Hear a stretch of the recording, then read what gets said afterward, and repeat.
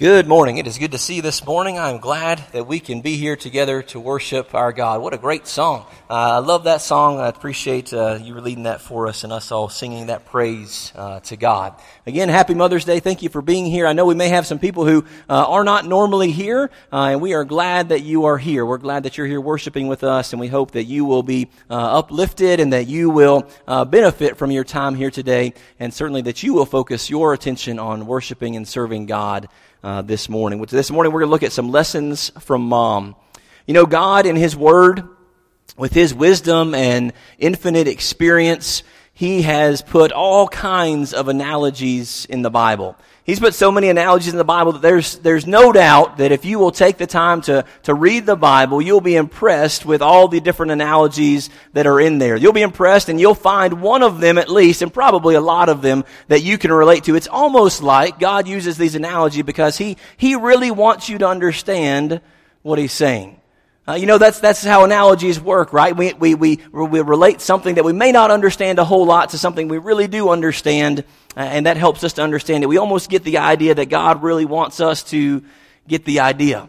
God really wants us to understand what's going on and what He has to say about it. In the Bible, you can find analogies about nature. He says we shine like stars in the universe. He says we are the people of His pasture and the sheep of His hand. He says if you will wait for the Lord, you will mount up with wings like eagles and fly. You have analogies from agriculture, things that like sowing seeds and pruning and the patience of the farmer. You find analogies from food that all of us can relate to. Jesus Himself calls Himself the bread of life and says if you drink from the waters that I offer, you'll never thirst again. And of course we here partake of the Lord's Supper and we remember the body and the blood of Jesus and recognize the analogy that helps us to understand the sacrifice, the death, the burial, and the resurrection of Jesus. And then there are all kinds of analogies about all the different relationships that we may have. Many more than what I'll mention here, but here are some that definitely stick out to us. There are analogies about our relationship with God expressed in our relationships in marriage. There are analogies about how we ought to treat God and how we ought to treat our children or our fathers or, yes, today, even our mothers. And we want to look at specifically one of those here in a few minutes. If you have your Bibles, go ahead and turn to 1 Thessalonians chapter 2. We'll read verses 5 through 9. 1 Thessalonians chapter 2, verses 5 through 9. We'll get there in just a few minutes. Again, if you are here and you don't have a Bible for whatever reason, there are some Bibles in the back of the pew in front of you. And that passage starts on page 987. Page 987 if you want to use that pew Bible that you have in front of you.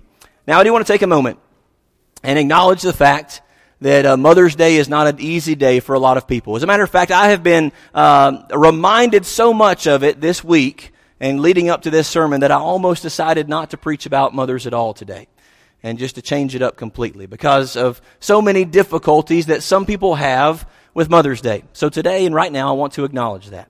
I want to acknowledge the fact that it may be a difficult day for you because you may have recently lost your mother, and we grieve with you and we recognize that. I want to recognize and realize that we're going to talk about some good aspects of what godly mothers are and how that can help us to be better Christians, but I realize and recognize that not everyone here had a good godly mother. You may have had a bad mother, and for that I grieve with you, and I'm sorry. I hope that at the very least that all of us here who had good mothers, when we think about these good things about godly mothers, it will remind us about the good things about our mom. And I hope that if you were not blessed with a good mother, that this will show you and help you to appreciate what God wanted your mother to be like. And again, I'm sorry that if that is not the case and not the blessing that you had. I also will recognize and say that especially in our world today, a lot of the stereotypical things we think about mothers and the stereotypical things we think about dads, sometimes those roles and those specific items and the chores and all of those things, I may talk about some things that generally and again stereotypically relate to moms, and you may be living in a household where dad does some of those things. And that's okay in some ways, and we got to be careful with some of those things. But in general, that's generally an okay thing. But let's just recognize and appreciate this morning that God wants us to have good mothers. And so many others have already talked about the importance of good and godly mothers. 1 Thessalonians chapter 2, again, verses 5 through 9, will be there in just a second. But when we think about the Thessalonian church, In Acts chapter 17, Paul is on his second missionary journey. He's traveling all around the Mediterranean Sea, going from place to place, just as many places as possible, especially Greece and Asia Minor and that area. And he works his way to a place called Thessalonica, a city called Thessalonica. And he's there, and he teaches, and he's there about 3 weeks. Now, if you know Paul, when he really latches on to people, he usually stays for a while. In Ephesus, he's there about 3 years. In Corinth, he's there about 1.5 years. He likes digging in and being with the people. And it seems as if he would have liked to have been with the Thessalonian church longer. He teaches there. He goes into their synagogue, and many people begin to follow him. But there's such a strong group of Jews that don't like what he's saying, because he's drawing people away from Judaism and drawing them to this new thing, Christianity, that they cause a riot in the city. And they're dragging people out of their houses and threatening to kill them. And so the Thessalonian Christians that have just become Christians, the longest tenured Christian in Thessalonica was 3 weeks long. And many of them, most of them, probably far less than that. And he's ripped away from them. And they send him down eventually to Athens, and eventually he comes to Corinth. And a number of months later, he writes this letter back to the church. When we think about the Thessalonian church, really, probably from Acts anyway, we actually think about the Berean church, because remember, they're driven out of Thessalonica, they go to Berea, and what do we know about the Bereans? They're more noble-minded. Well, more noble-minded than who? Than those Thessalonians who drove Paul out of the city. But we want to think about what kind of love does Paul have for these Christians that he's just left? He's just taught them. Many of them have become Christians, but now, listen, think about this. They're not just going from people who know about Jesus, kind of like, they're not like in Cookeville, okay? Everybody knows about Jesus who lives in Cookeville, okay? Whether they follow him, they deny him, anywhere in between. People here in the southern part of America, they know about Jesus. Even those people from California that are moving here, they already know about Jesus because they're here, okay? Right? But these are people who are pagan. These are people who are polytheistic, or they served many gods, or they're Jewish. And now Paul is saying, hey, you need to leave Judaism. Hey, you need to leave this temple worship. Hey, you need to leave all of these other gods, and you just need to follow Jesus. And all they know about Jesus is what Paul was able to preach to them in 3 weeks. And now he's gone, and they don't really have anything else to go on. What is Paul's great concern? Paul had a great love for these Christians. In 2 Thessalonians chapters 2 and 3, he commended them for sharing in the suffering that many first century Christians experienced. He declares his strong desire to be with them. He says, I've been trying to get back to you over these last several months, but I've been hindered, even saying that Satan himself has been hindering him. And then when he can no longer stand it, when he just wants to know what's going on in Thessalonica, and he would know their names, right? He would know what's going on with this person, what's going on with that person, what about that person's mom or that person's dad that I studied with, what about this person's child that was sick right before I left, what about all these people? And he's going through the names of the people that he loves. We're just thinking about the Thessalonian Christians, but he knows name by name the people he's worried about. When he couldn't stand it any longer, he sends his right-hand man, Timothy, back to them. And Timothy comes back to him again months later and gives him a great report. And things seem to be going very well. Surprisingly even, perhaps, that the Thessalonian Christians are able to be faithful despite all of their limitations. Notice what he says in 2 Thessalonians chapter 2 and verse 20. Talking about these Christians in Thessalonica, he says, "For you are our glory and joy." He's proud of these Christians. Now you and I might say, well, Paul, you only knew these guys for 3 weeks.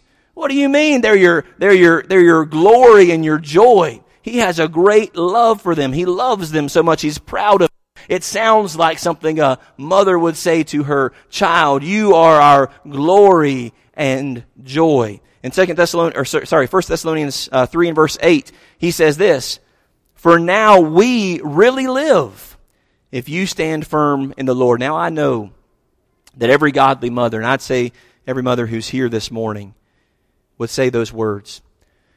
We really live. I feel like I've really accomplished something because you stand firm in the Lord. Let me tell you something we'll come back to right at the very end of our sermon.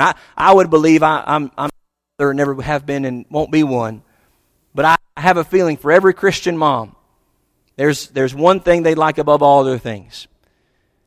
That on Judgment Day, you get to go to heaven. No matter what successes or failures or difficulties or mistakes or good decisions that you make in your life, every Christian mom, every godly mom would say, I really live, I've really done something, I've really accomplished my goals if you will stand firm in the Lord. Let's notice this morning from 1 Thessalonians chapter 2, verses 5 through 9, 3 lessons that we can learn from a motherly love. 1 Thessalonians 2, 5 through 9 says this, For now we never came with flattering speech, as you know, nor with a pretext for greed. God is witness. God knows this. Nor did we seek glory from men, either from you or from others, even though as apostles of Christ we might have asserted our authority. But we proved to be gentle among you, as a nursing mother tenderly cares for her own children. Having so fond an affection for you, we were well pleased to impart to you not only the gospel of God, but also our own lives, because you had become very dear to us. For you recall, brethren, our labor and hardship, how working night and day, so as not to be a burden to any of you, we proclaimed the gospel of God. Again, there's analogies throughout the whole Bible, and in this passage, in just a few short verses, it's going to talk about the reproving love of a father. But here he talks about the tender and caring love of a mother, and not just any mother, but a nursing mother, a mother who has a newborn baby. And I can't relate to that because I haven't been there. Moms, you've been there, and you know that emotional connection that you have with a child that you carried in your womb for 9 months. That's something that fathers can never experience, that only mothers can experience, that deep emotional connection. And that's the type of love that Paul says he has for these people, that he cares about and loves them. He proved, lesson number one, we proved to be gentle among you. A mother's tender care for her own children, again, like a newborn. So what's the lesson? Well, the lesson should be for us that the importance of gentleness in our lives should be ever present.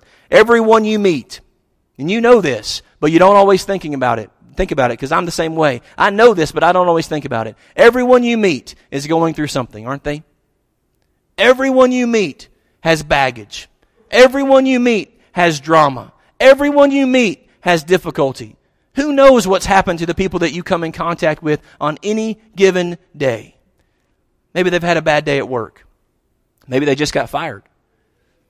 Maybe they've just had a baby. Maybe they've just lost a baby.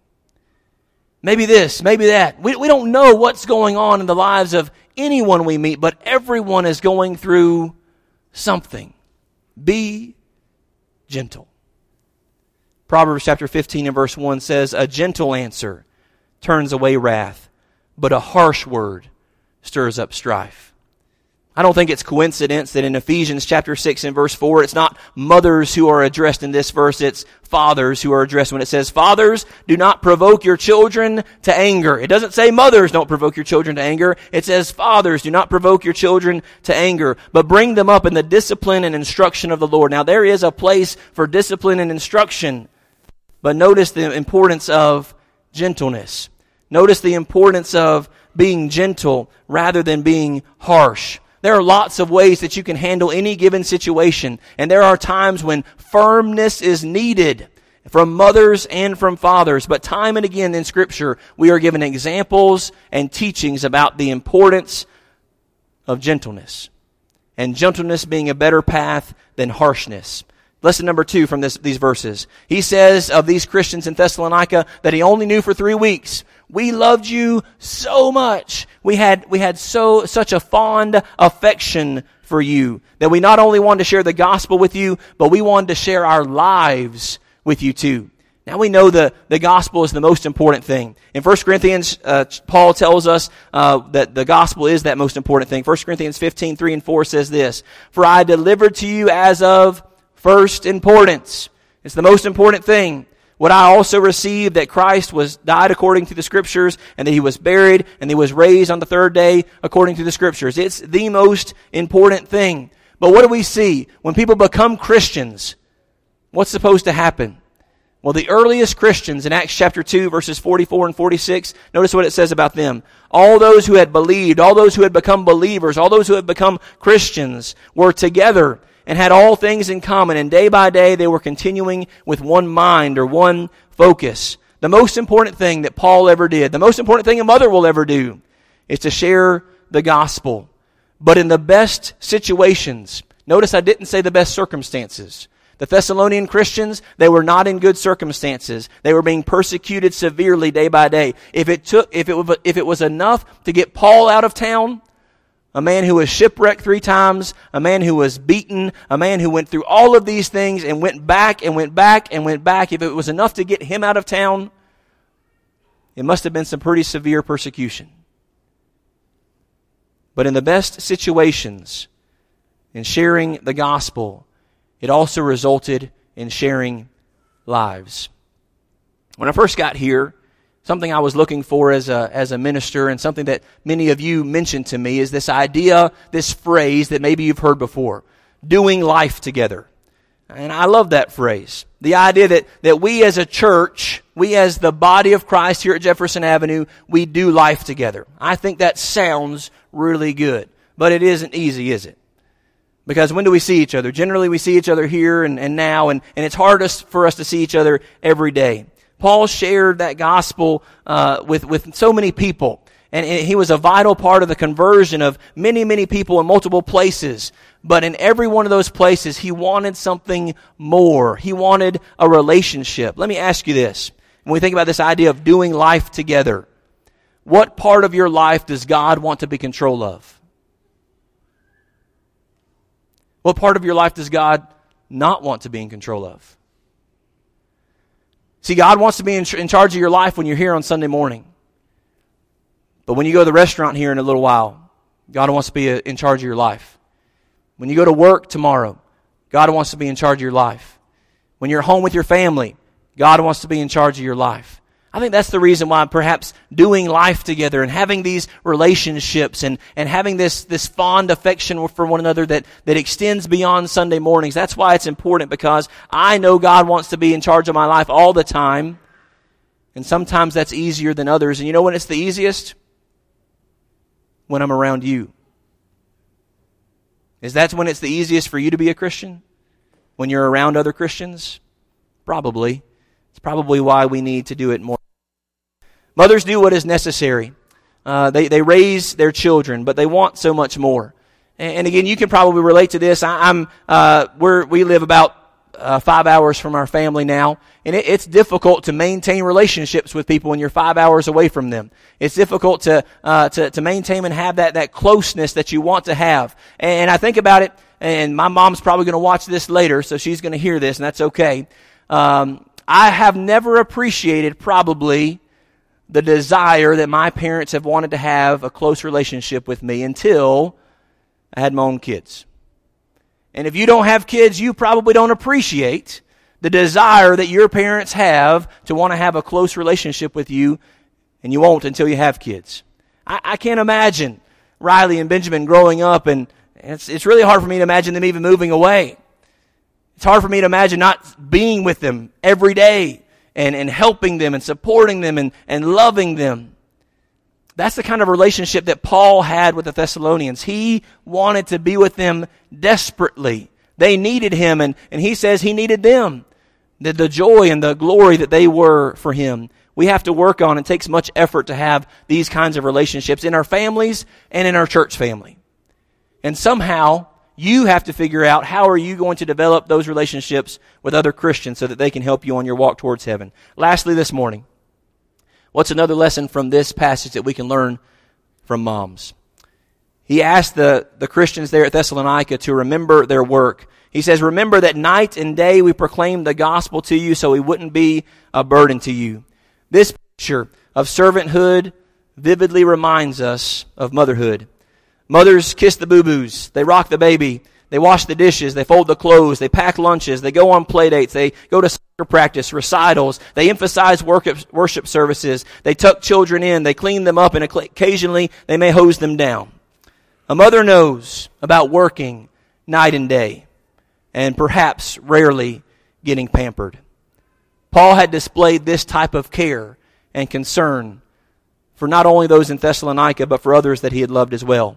He asked the elders at Ephesus when he talks to them on his way back to Jerusalem to remember, it says in Acts 20:31, that night and day for a period of 3 years, I did not cease to admonish each one of you with tears. If there's outside of Jesus, if there's an example of someone who displayed strong love for his fellow Christians, or those who would follow him, it is Paul. Paul loved the people that he worked with so much, and he suffered because of that love. And don't moms do the same thing? Moms are invested in their children. It's much more than a 9-to-5 job. In a matter of fact, that for many of you, it is your identity. You lose your name, and now you are simply so-and-so's mom, right? What about our Christianity? Is our Christianity a part-time job?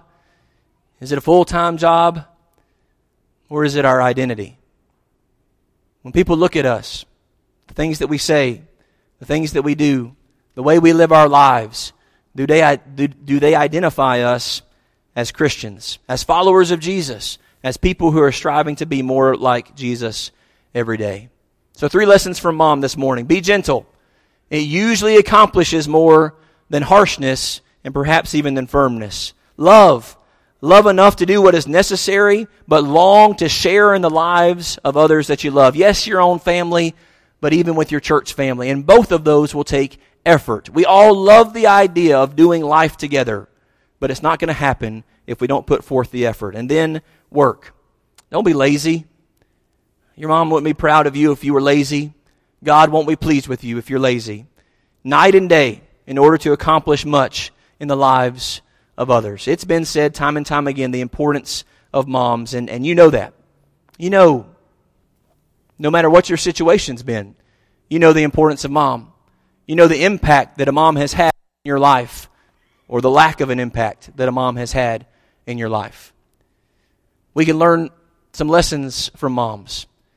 But again, let me encourage you this morning, if you're visiting with us, or if you've been here every Sunday since the doors have opened, there's nothing more your mom would want, and much more importantly, there's nothing more that God wants than for you to go to heaven one day.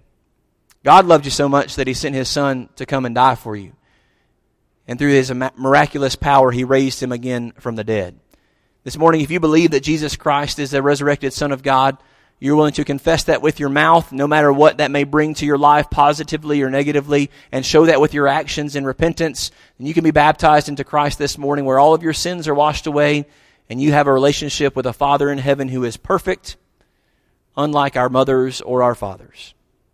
If you have sin in your life, Jesus is the way to have that sin removed, and we would encourage you to think about this morning any changes that you need to make in your life.